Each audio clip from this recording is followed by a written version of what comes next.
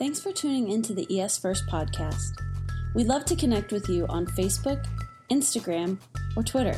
So take a minute to hop on over and give us a like or a follow. And of course, if you're ever in Excelsior Springs, stop on by. We can't wait to welcome you home. Welcome to ES First. I'm Brandon Block. I'm one of the pastors here on staff, and we are excited you're here no matter what part of life you're in, whether you've been here a billion times like Alan Ramazan, or you're just starting to come. Doesn't matter. We welcome you, and we are all on a journey to experience God at a greater level. And so one of our goals here is to get you from where you are right now to where God would want you to be. And it's an incredible thing. I think we all want that a little bit on the inside. That's why we're here. And so as we study and preach and teach, we preach so that you can become connected with your Creator in a greater way. So we preach the books of the Bible. We're Bible believers. We're Jesus followers. And right now we're in the book of Mark. The book of Mark is one of the stories about Jesus' life. It is a narrative about Jesus living, walking, breathing, all of that stuff right here on the planet. And so we like that because the Bible says that if you want to know God, then you can look at Jesus because he's the exact representation of God the Father. And so that's why we study particularly the Gospels and the story of Jesus. And so that's where we are today. The book of Mark has been pretty awesome so far. We're almost done. We got about 4 chapters left, which may take about another year and a half. But depending on who preaches the most, me or Dad. But I'm going to be gone in a couple of weeks, so just saying. Might be a couple of years. But anyway, we're in the book of Mark. Turn in your Bibles to the book of Mark. Chapter 12, we'll read today's passage and we'll get started. Chapter 12 and verse 38 says, "As he taught, Jesus said, 'Watch out for teachers of the law. They like to walk around in flowing robes and be greeted with respect in the marketplaces.'" Sometimes I think of the teachers of the law like Jedi knights walking around with their robes and their lightsabers, "and have the most important seats in the synagogues and the places of honor at banquets. They devour widows' houses and for a show make lengthy prayers. These men will be punished most severely." Amen. Jesus sat down opposite the place where the offerings were put and watched the crowd putting their money into the temple treasury. Many rich people threw in large amounts, but a poor widow came and put 2 very small copper coins worth only a few cents. Calling his disciples to him, Jesus said, "Truly I tell you, this poor widow has put more into the treasury than all the others. They gave out of their wealth, but she gave out of her poverty." She gave out of her poverty. She put in everything, all that she had to live on. Let's pray. Heavenly Father, we thank you for the word of God that's alive and powerful. We know that it's not just some cute story. It's not just a moral story that we can apply to our lives and hopefully be better, but it is living and breathing and is moving in us. God, we make room in this place for your Holy Spirit to come into our hearts and lives and move things around and to make room that you want in our lives for you to move. God, I pray you show us deeper visions of who we are to become and what you really want and desire for us, and that we would have the courage to move past who we are today to who you want us to be tomorrow. I pray that in this place you be real, unlike any other day in these people's lives. In Jesus' name, amen. So here's Jesus. He shows up in a synagogue. A synagogue is like a local church. They had a big temple, and maybe it was kind of like their Washington, D.C. of church, right? It was like the place. But they had this small governmental kind of church things within the Jewish culture. And you could go to a synagogue, and you could worship, and you could learn, and you could read the scrolls, and a temple priest would be there and teach and do these things. And so here's Jesus, and he's hanging out with his disciples. He went to synagogue all the time. People would say that oftentimes that he was against the religion. He wasn't. He was a part of it. He came to make it more like it was supposed to be, and he did that. So we go to the synagogue, and he was invited to preach and speak a lot. And it's interesting, the first time that he does this, he stands up and tells everybody that he's God. It's a pretty crazy thing to, "Jesus, would you come up and say something?" "Hello," and he just reads out of the Bible and basically says, "I'm God," hands the Bible back to the pastor and sits down. That would be an interesting way to open up your life ministry. Nevertheless, Jesus was kind of unconventional. And so he goes to the synagogue, and he is hanging out, and And I don't know if he got up in front of everybody and had the microphone and said something, or if he just said it loud enough or to the people next to him. He begins to teach, it says. And he taught, he said, watch out for the teachers of the law. He's in their building. Watch out for the teachers of the law, because they come in with long flowing robes. They greet each other with respect, and they have all of this honor. And it's a big thing for them to come into church, and they're all dressed really fancy. He says, but they devour widows. Now, I don't know if he had an altar call after that, or, he invited people to pray or what, but the Bible says that he went back and sat down. Kind of a thing with Jesus. He likes to teach controversial things and then just go sit down. So kind of like Ira, hop up here and just say a bunch of crap and then sit down. We'd be like, get that kid out of here. I don't know if they shooed Jesus right out, but he began to gather his disciples around him as they took the offering. So kind of like we can imagine, like sometimes it happens here. We put a bucket out and people come down and give their offering. This is what's happening in the temple treasury, and they come down and they drop their offerings in. And of course, the fancier you look, you want to look really important. And you're like, I'm just coming up here to drop my money in the bucket. Maybe they're jingling their coins or whatever it is they do. And they're looking very fancy, and look how much they give. And Jesus is sitting right here. I don't know if he's just standing by the bucket or sitting where Caleb is, but he's just looking at it, and he's watching what everybody puts in. Now, that in itself, in any culture, I think is a cultural no-no. You don't just look at what people are doing with their money. And nevertheless, Jesus is here watching people dump money in. And he gathers in and has a huddle with all of his 12 after this widow comes up, and she gives 2 coins. In the King James, it's called the widow's mite. It's just 2 worthless little cents. It's the kind of stuff you find on the concrete, and your kids want to pick it up. And you go, no, just leave that right there. It's dirty. You know what I mean? It's that kind of coin that she comes up and she puts in the bucket. And he gathers his disciples around him and he says, I want you to take note of this. He says, that woman gave more than everybody else in this offering. And I'm sure they were like, what do you mean? Maybe some people got it. We kind of get it. Like, of course she gave more. It's like, no matter if I come up and give $100,000 or whatever, I give out of the abundance. Maybe I took out a loan on my house because I would have to for $100,000. But you can imagine having an amount of money that you would come and give out of, if I have it, I'll give. If it comes to me, I would give. It's the kind of idea like, Pastor, if I win the lottery, the first thing I'll do is give 10% of my $260 billion. It's that kind of attitude. You know what I mean? Like, I had a good night at the boat last night. We went out, it was just for fun. Just for fun. It's not a habit. I've only been there 8 times this week. But I had a good night last night. We took our annual Vegas. I got a friend who's the card player. I got 2 friends that are card players. One was at my old high school, and I moved here, and I got a best friend, and he was a card player. Maybe it's a problem that I have with card playing friends. But I'm a terrible card player. Terrible card player, but I had 2 friends, and every year they take trips to Vegas, and they win. I mean, they win money. And I'm like, could you show me how to play cards? But maybe it's that. It's, I won 10 grand at the table, and here's 1,000 of it. It's like, if I have it, I'll give. And that's the way we often look at things. As a matter of fact, a lot of people, when they approach your money or your life, they'll say, don't give until you reach a place where you're so secure in yourself that you have something to give. Unfortunately, that's the opposite of the way that God teaches. And this is not a money sermon. I'm just giving you the ideas and principles here, and I'm going to go into something else, and hopefully I'll blow your mind and make you cry, and then I can say raise your hand, and you'll raise your hand. So, it's the goal of a pastor. Everything happens with the hand raised, right? That's all just fun. It's kind of true, but it's also kind of funny. If you can't make fun of yourself, who can you make fun of?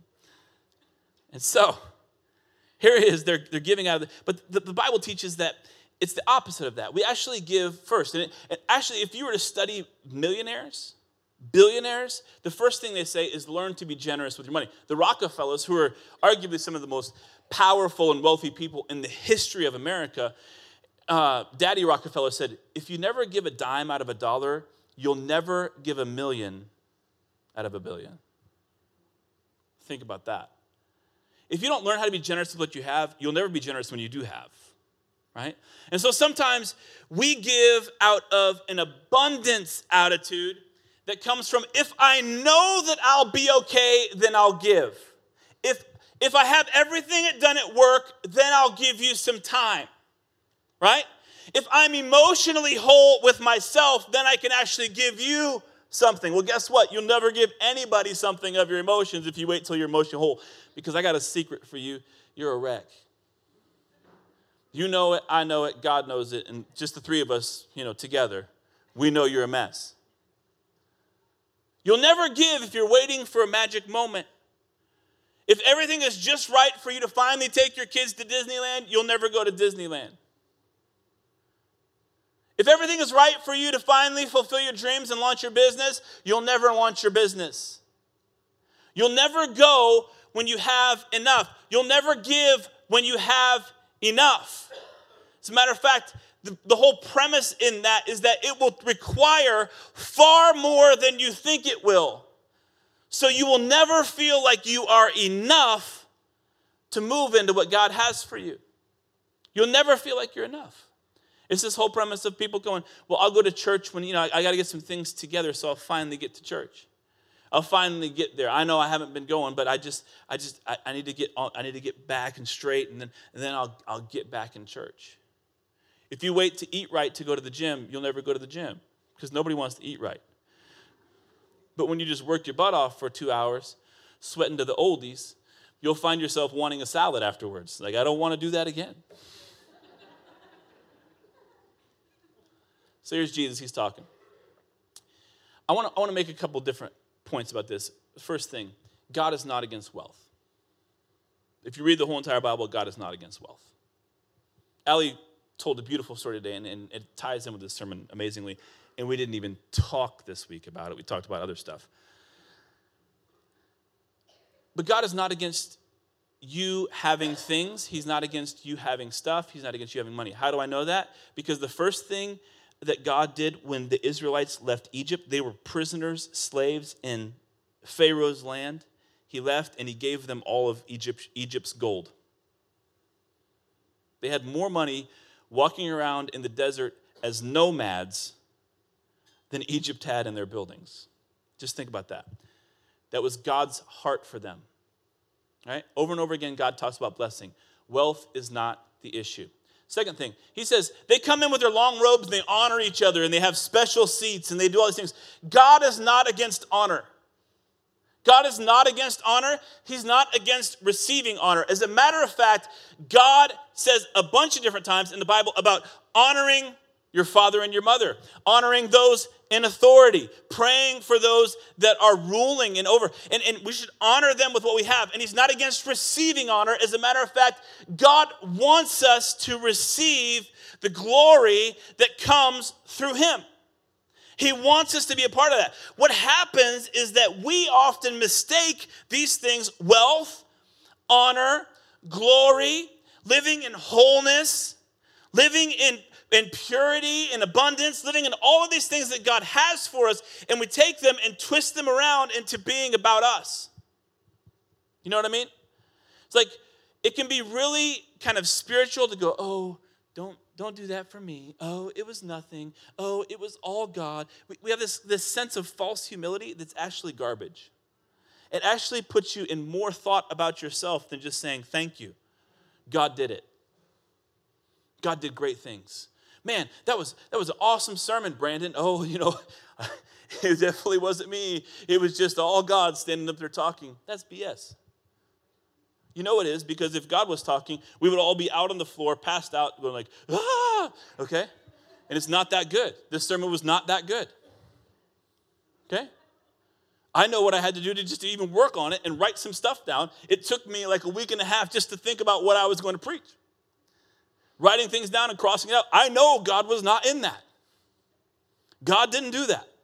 I blood, sweat, and tears over this sermon. I pray that God uses it. And so it's easy to just go, thank you. When you're raising your kids, you raise great kids. You know you were just holding on by a thread. right? Say, thank you. Glad they're just not dead. He's only 6. I know.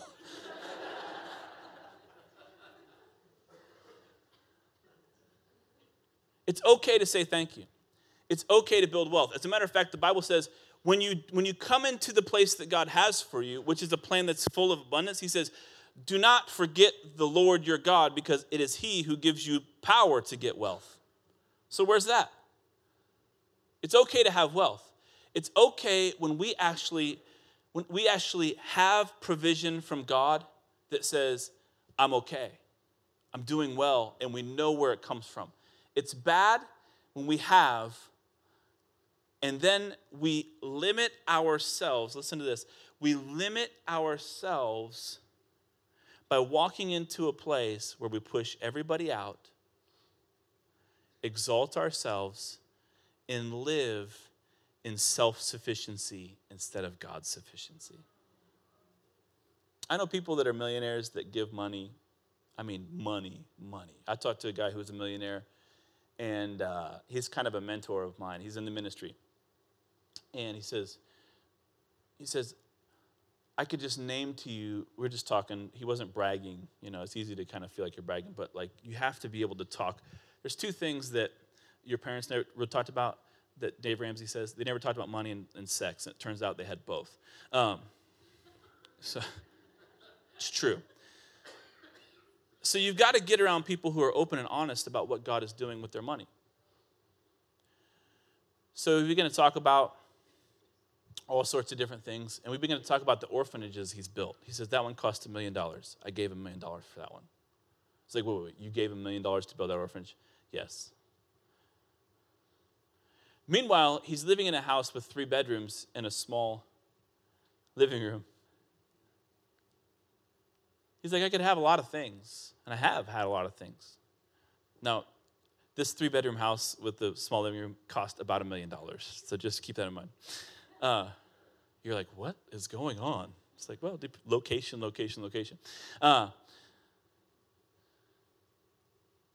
But you begin to figure out that when we say it is he who gives you power to get wealth, the word power there is the same word that we use when we say strength in the New Testament. It's the same idea.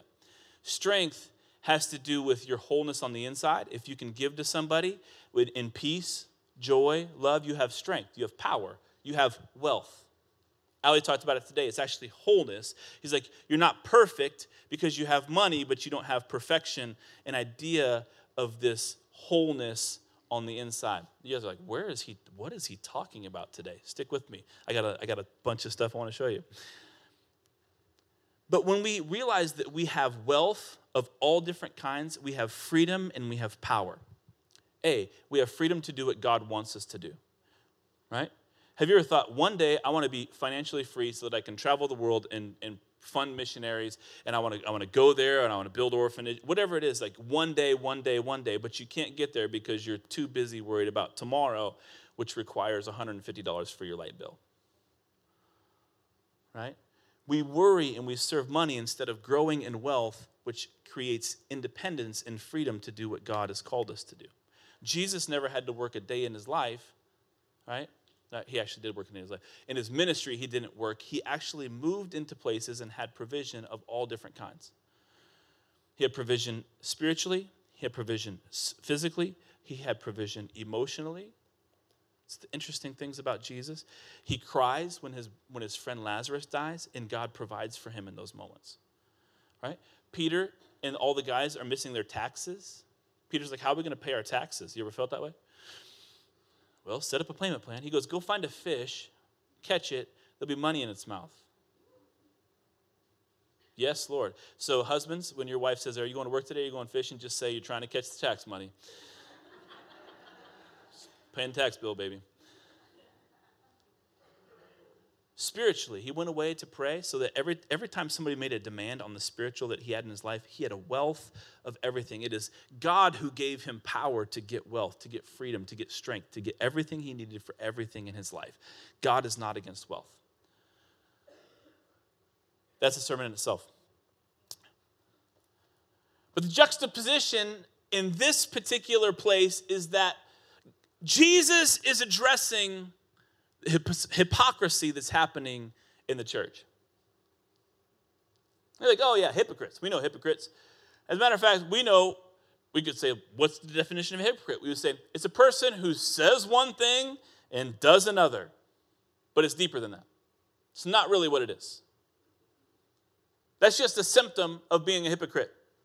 Saying one thing and doing another. Because everybody in here is a hypocrite about something. Right? How many times have you sat down with your father-in-law and he tried to tell you about how to be a billionaire? Tell you all the ways you could get in shape, how to grow your lawn, and none of those things were available and active in his life. How many of you sat down with another woman of God and she began to tell you about all the things you needed to do? Nothing was working in her life. Isn't it amazing how we are hypocrites about everything? Well, you need to stop. Don't eat anything after 8, knowing full well you was down there at 1 a.m. trying to find something in the refrigerator. Right? We're hypocrites. But it's not that we just say one thing and do another. It's deeper than that. Hypocrisy is, what is the attitude behind your actions? It's not an outward thing, it's an inward thing. As a matter of fact, the teachers of the law that came down and gave money in their buckets and they would put things in and jangle their coins and have long robes and greet each other, the whole issue was that privately they were devouring widows. And I bet there was probably a whole list of things that Jesus maybe said there and they didn't write down, or maybe he could have said or whatever, but I can't think anything much worse than devouring a widow. Someone who has lost everything. It's like the widows of that day depended on their husbands to work for them because women really couldn't make anything besides prostitution and selling themselves into some kind of slavery to work for somebody else. It was a big deal. This is why their sons took care of them, the brothers of their husbands. All of those things were very important because they weren't really treasured a whole lot. And so if you're a widow, it was like curtains. And he says they devour widows. It's the worst of the worst. Look at their pretty robes and all of their money. Look at the way they honor each other and clap for each other and sit down so nicely in places of honor. Look at all that. They devour the lowly. They devour the widows. And sits down. It's because the attitude doesn't match their actions. I wonder what places in your life where your attitudes don't match your actions. Pretty much everything, right? You go to work, you walk around, hey, how you doing today? I'm just doing great. Just darn skippy to be here. No other place I'd rather be. Attitude doesn't match your actions. Well, just another day, another dollar. Oh, it's just Monday. It's getting closer to Friday. I wonder if it's 5 o'clock on Friday, if it could be 5 o'clock somewhere right now at 9 a.m. I got a little 5 o'clock somewhere in my back pocket. Hallelujah. Oh, yeah. Some people are like, oh, my. Some people are like, oh, yeah. I got a little 5 o'clock somewhere. Back to the sermon. When your attitudes don't match your actions, what happens is who you are privately doesn't line up with who you are publicly. Who you are when you're by yourself, the thoughts you think, the things that come out of your mouth. Anybody talk to themselves? I'm a self-talker. I talk to myself constantly. I have conversations with people that I should have had 10 years ago. Like, yeah, I really told them, like just talking to myself, walking down it's crazy. I'm crazy. I want to be completely honest about that because my attitude to match my actions. Hypocrisy can creep in when you're by yourself. It comes from a place of pointing fingers at everybody else and elevating yourself instead of saying we're all in this together. It's looking at somebody else and say, well, if they would, then I would. If things were different, then I would. And so the second portion of this, Jesus sits down, he watches the offering, and he brings to light this actual dishonor, devouring widows things. And he says, they all gave out of their abundance. They gave when they had it. They gave because they had excess. They were willing to stand up and show off to everybody because they have so much more at home. It's not about money. Get this. I'm not preaching about money. I'm preaching about something deeper, and we'll get there. Is that they gave when they knew it wasn't going to hurt them. In other words, they came to show off, but they didn't come to show up. It's different when somebody shows up.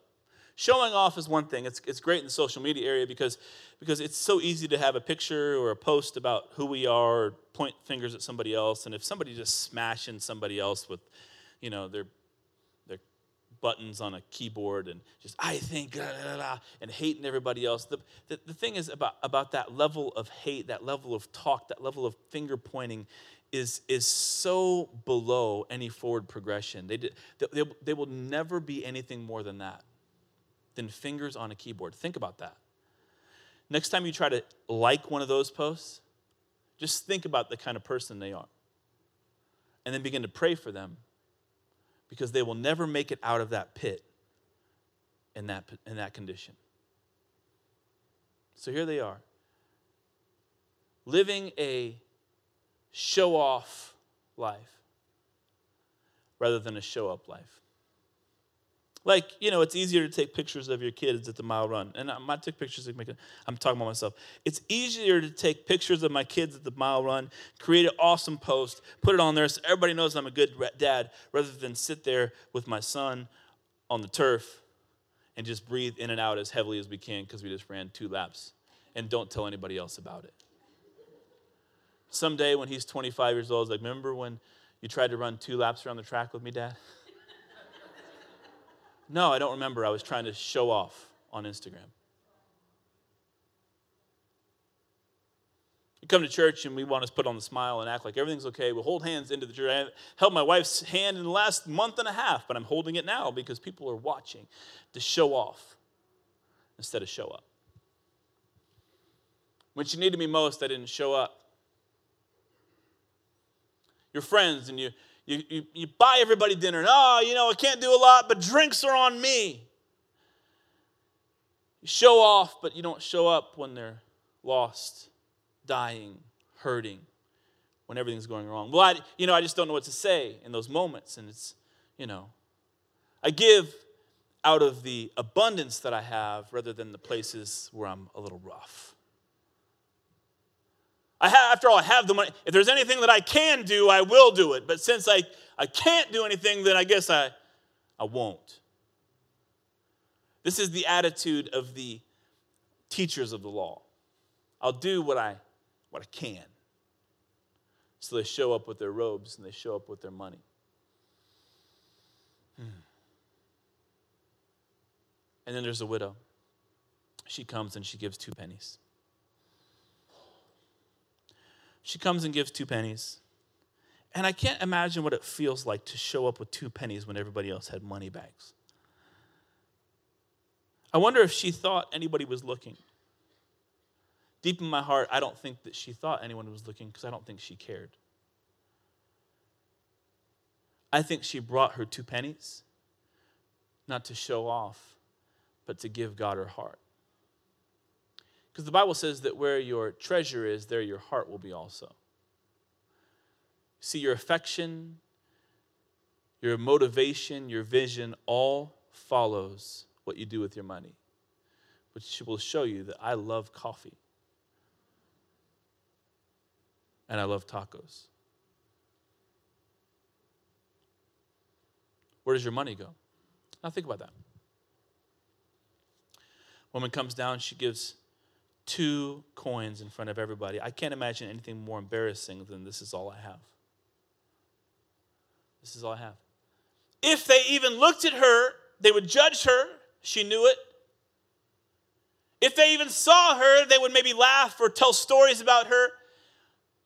I know her. It's a shame. I knew her husband. Now she's got nothing. Maybe they were the ones that devoured her and all she had left was 2 pennies. It's interesting to think about. But actually, when we show up, it requires something deep in our hearts, deep in our lives. It requires us to come forward with everything. If we give out of abundance, we give out of the best, which we can hide everything and look pretty on one hand, but to show up requires a certain level of intimacy. And intimacy requires a certain level of vulnerability. Vulnerability is not a happy and wonderful thing, because as a matter of fact, I've worked really hard on what you got right here. Why would I want to show you behind the curtain? Why would I want to show you more than what you already presume I am? Why would I want to go any further than this? You like this? I like this. I don't like who I am later on. I don't like who I am in my worst moments. You know, I got a lot to give you right now with this microphone in my hand, but I don't have a lot to give you on Tuesday morning. Vulnerability is a tough thing, but it is the key to intimacy. Intimacy, it's been said, is it can be broken down like this. Into me see. And if you can into me see, we become connected in a way that maybe nobody else can quite understand. This is reserved for some people in your life that you don't really get it with other people. Hopefully you have it with your spouse, but probably with your spouse, you guys have been doing this tango do-si-do thing long enough. Oh, he does his thing, I do my thing. Oh, you know, that's just our deal and we have it worked out. But do you ever just sit down and go, into me see? Do you have some friends that you sit down with and you open up your heart, you just lay everything on the table? This was me then. This was me then. This is how I felt. And through tears, even though it's hard and even though it's difficult, you go, into me see. And they go, I never knew. I had no idea. That was who you are. Vulnerability leads you to a place that gives you everything. Become connected with people. This is why soldiers come back. And they have a brotherhood, sisterhood with people that they've been in the trenches with. Why? Because for some reason out there in a foxhole, they were intimacy with the person next to them. When you serve with somebody, when you live with somebody long enough, and you begin to see things and you begin to talk about it, and you become vulnerable with them, there's something that happens that will not happen when you just give the best of who you are. There's 4 different things that scientists have, in 1982, a man wrote a book about. He was looking into intelligence, basically. He was talking about this idea of IQ. IQ is interesting because we want to have IQ, right? Like Caleb's got a really high IQ. Man, he's just so smart. He can do trigonometry and geometry and statistics, and he's just flipping around. My brother-in-law, this is why Ryan is the redheaded stepchild. We know because he's so much smarter than us. He's not from our bloodline. We're all idiots, and he's a genius. The kid has an IQ, you know, like intelligence quotient. My goodness, how high is IQ? Have you ever met somebody and they go, that guy is a literal genius? No, not like you're talking about. Like his numbers are over the mark. Literal genius. Like, yeah, why can't he talk to girls? I mean, what's this problem? High IQ, he can process things. And so through this obsession with IQ, they've gone deeper and deeper, and they've actually found out that we have more quotients than that we actually have an EQ, an emotional quotient. Like all the women are like, hey man, I'm high on the EQ. Can't do trig, but I got your emotions. All the brothers said. Emotion, look to the side, just look at me. Emotional quotient. And then we have what is called the spiritual quotient. It's the ability to remain in peace and to kind of have a certain level of connection spiritually that some people are better at it than others, right? And there's a physical quotient, people that are attached to their body. Like growing up, you know, people would talk about like, well, I didn't like the way that made me feel. Like I didn't notice anything, you know, like I ate something and my brother Johnny's this way. He's like the biggest sensitive physical person. I got sick from eating at that restaurant. Johnny, you got sick at every restaurant. Like you can't make McDonald's all your life, bro. Yes, I can. Don't judge me. I'm letting you into intimate part of my life. No, just kidding. So Johnny would be like, I didn't like that. This was that. I'm just like, how did you even know, bro? And going back in my life, I'm like, oh, yeah, I guess that maybe affected me too. Physical. It's people that are aware of how their muscles are reacting when they're playing sports. Now, most of us don't realize this, but after 40, we're like, wow, my back hurt from, what was that? Well, I walked the dog around the block, like you become aware physically what's going on. Some people have that earlier on. They're just aware of what their bodies are doing. They know how to make it respond. So we have intelligence, emotional, spiritual, and physical. And these are all places that each of us excel in a different place. It's like some of us are very smart like Ryan. Some of us are very emotional, like, just think of somebody. And don't look around. No, what I mean by that, it's like people are empathetic and compassionate. Their emotions, like, what are you feeling in a moment? A lot of guys, like, they get emotional and they're like, I don't know, I got to go outside and just beat something. Like they don't know what to do with their emotions. And so some females are that way too. But emotional people connected to that. And so what happens is these four different things is we really think we're doing something when we give somebody the best of us.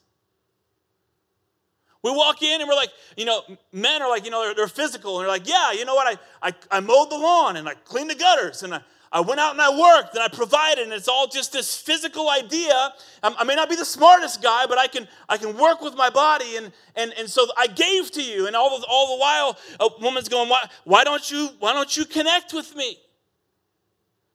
They've given the best of themselves of what they knew to give. They've given from an overflow, and they even walk around with a little bit of a robe and kind of flash it off. Look at that. That's why you see a man out on the curb looking at his lawn like, turning around to all the other houses. Look at that. I did that. Physically. I see you over there, Steve, working behind the computer all day. You can't do this.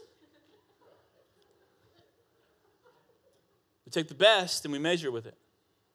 To be quite honest, I'm very heightened emotionally and spiritually. I can walk into situations and I can almost read people's thoughts about what they're feeling emotionally or spiritually. I spent most of my life being a very spiritual person.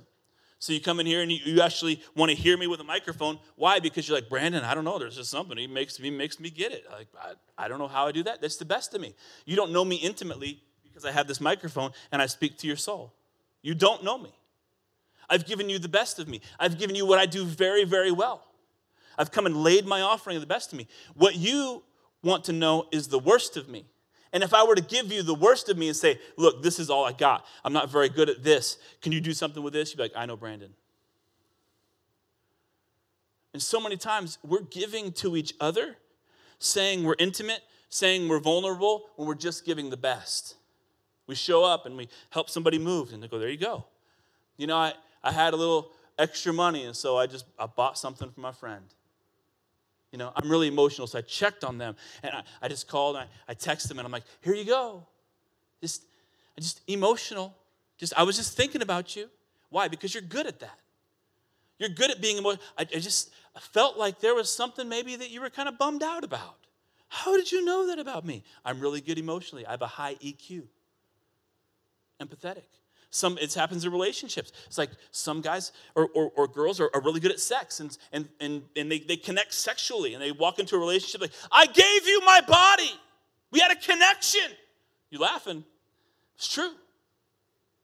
They can't connect emotionally, but they can connect physically. I gave you the best. I gave you the best of me. And they can't go any further than be vulnerable because that's the best of what they had. I may not be much over here, but I gave you that. And that's where we live. We're actually teachers of the law that walk in and give our best, but not willing to give everything. That's why our relationships are messed up. That's why our friendships are messed up. That's why we bite and devour each other. That's why we put up walls and we go, I used to be that person's friend, but I'm not anymore. I thought they were this thing, but then when I needed them the most, they didn't show up. They didn't know how. They couldn't. All they had was their best. You were tricked by their best when they just couldn't give anymore, it would make them be vulnerable. So the woman with the 2 pennies, she comes down and she gives her 2 cents. And Jesus goes, that woman gave everything. That woman gave everything. I told you before, God is not against wealth because it has nothing to do with wealth. It has nothing to do with money. Help me out, Ryan. Has nothing to do with things or stuff or honor or robes or nice clothes. As a matter of fact, I really want to buy a pair of pants that's way too expensive. But they fit so nice. I think God is telling me to buy them.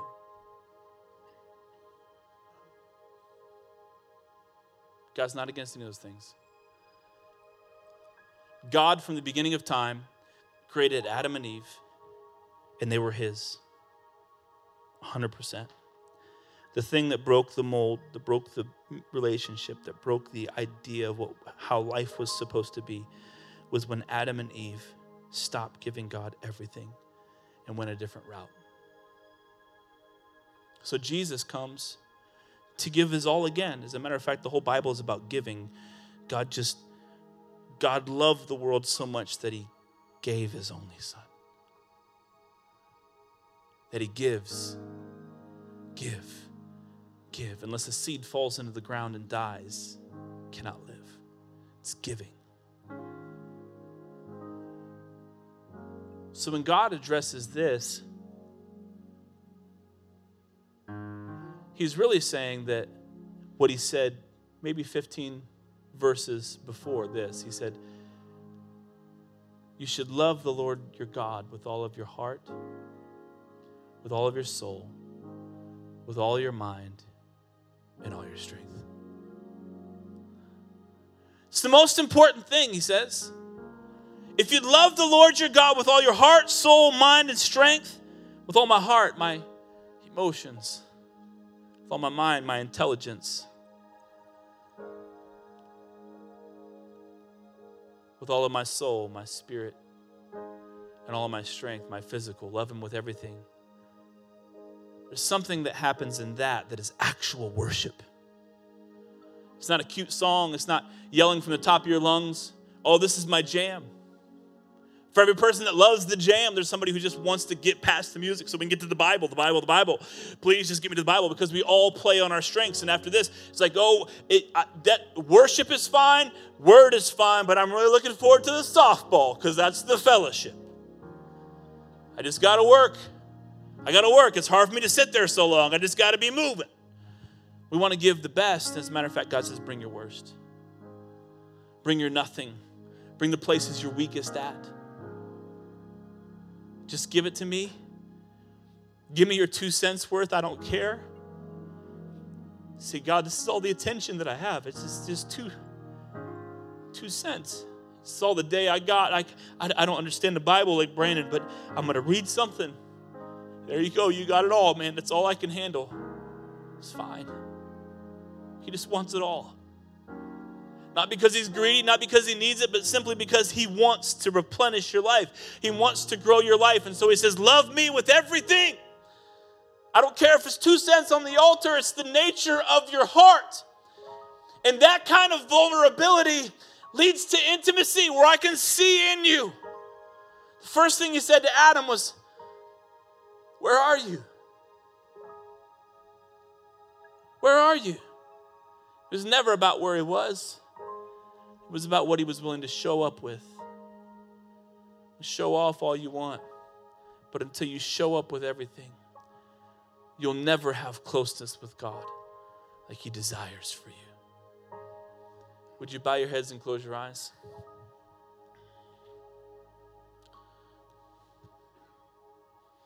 Some of you are dealing with secret sin that you hope nobody finds out about.